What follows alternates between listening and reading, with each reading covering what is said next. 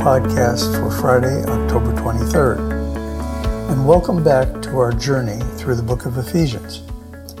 Paul spent the first 3 chapters spelling out, in glorious detail I might add, all that God has done for us freely by His grace.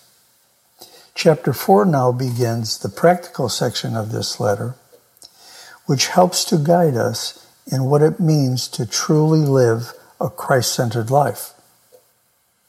Time allows us to visit only a few verses, so I urge you to read through this chapter and spend more time in this extraordinary letter. Chapter 4, verse 1.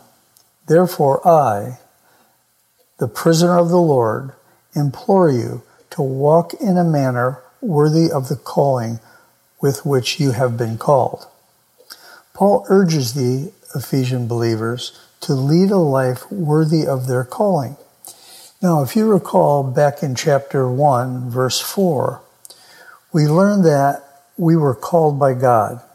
The Lord chose us in Him before the foundation of the world. So, in light of the privilege of being selected as Christ's very own, we should live worthy of His calling. The question then is, what does that manner of walk look like? Well, in the following verse, Paul gives us 4 characteristics of a person who is worthy of the calling.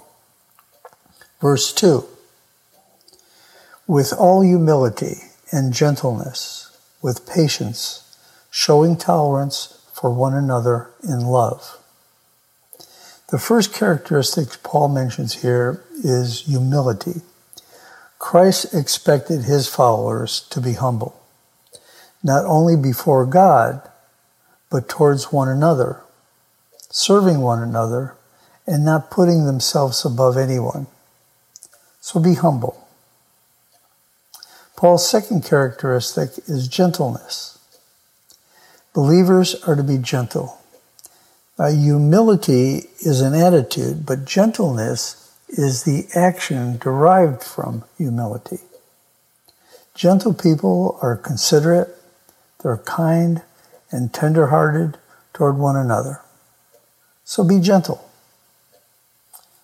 The third characteristic is patience, or translated another way, long-suffering. Patience conveys the quality of being able to deal with what we perceive as the faults of others. No one is ever going to be perfect here on earth, our own selves included.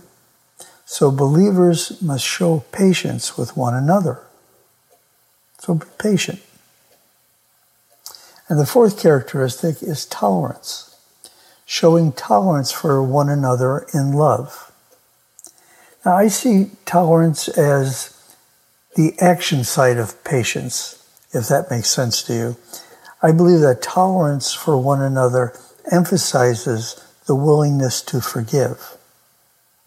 Also, I believe tolerance presupposes that at times there might be some people who may be a little more difficult to love, myself included.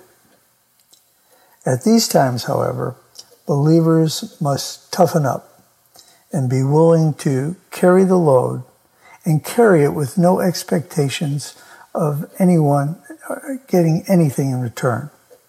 So be tolerant anyways. Now, what makes these characteristics possible is love. I believe love is one of the most important commands that Jesus gave to His disciples. This is brought up time and time again in the Gospel of John and in John's letters. But 1 Corinthians 13, verses 1 through 13, tells us that if we have it all but do not have love, we have nothing. We are nothing. I would urge you to take just a few moments to read these inspiring verses. Then in verse 3 through 6, Paul continues describing the importance of Christian unity. Paul explains that Christians belong to one body, unified by one Holy Spirit. Love for each other, which the presence of the Holy Spirit causes, makes unity possible. Makes it possible, but it doesn't come easy. We have to work and pray hard to maintain it. Jesus believed unity to be so important that he prayed to the Father for it in John 17. Another very good read. So, Paul began chapter 4 by giving us a glimpse of how believers should live their lives. Now, as we drop down to the latter part of this chapter, Paul gives us a glimpse of the behaviors that have no place in a believer's Holy Spirit-filled life. Verse 31, let all bitterness and wrath and anger and clamor and slander be put away from you, along with all malice. Paul referred to these behaviors as the Ephesians' previous way of life, which they must put off, and tells of the new godly life they must put on. Paul then concludes chapter 4 with, be kind to one another, tender-hearted, forgiving each other, just as God in Christ also has forgiven you. Therefore, be imitators of God as beloved children. Now, Pastor Andy mentioned in last Sunday's service how children learn by imitating their parents. Well, just as children imitate their parents, we should be imitators of Christ. Let's pray. Dearest Heavenly Father, Lord, we pray that we might walk in a manner that is worthy of your calling. Help us to put off the old self and to live as you desire in humble dependence upon you.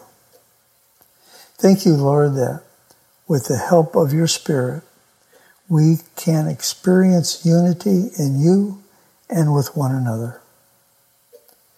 Please help us to be slow to anger, quick to forgive, and abundant in love, kindness, and compassion.